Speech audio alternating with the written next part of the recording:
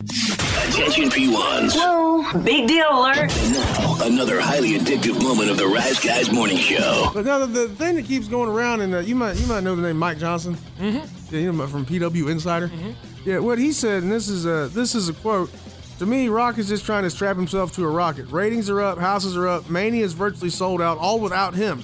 He reminded me of Hulk Hogan strapping himself to Scott Hall and Kevin Nash back in the WCW days. Yeah.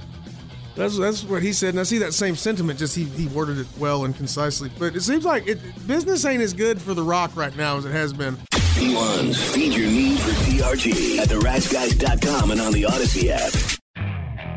Okay, picture this. It's Friday afternoon when a thought hits you. I can spend another weekend doing the same old whatever, or I can hop into my all-new Hyundai Santa Fe and hit the road. With available H-Track all-wheel drive and 3-row seating, my whole family can head deep into the wild.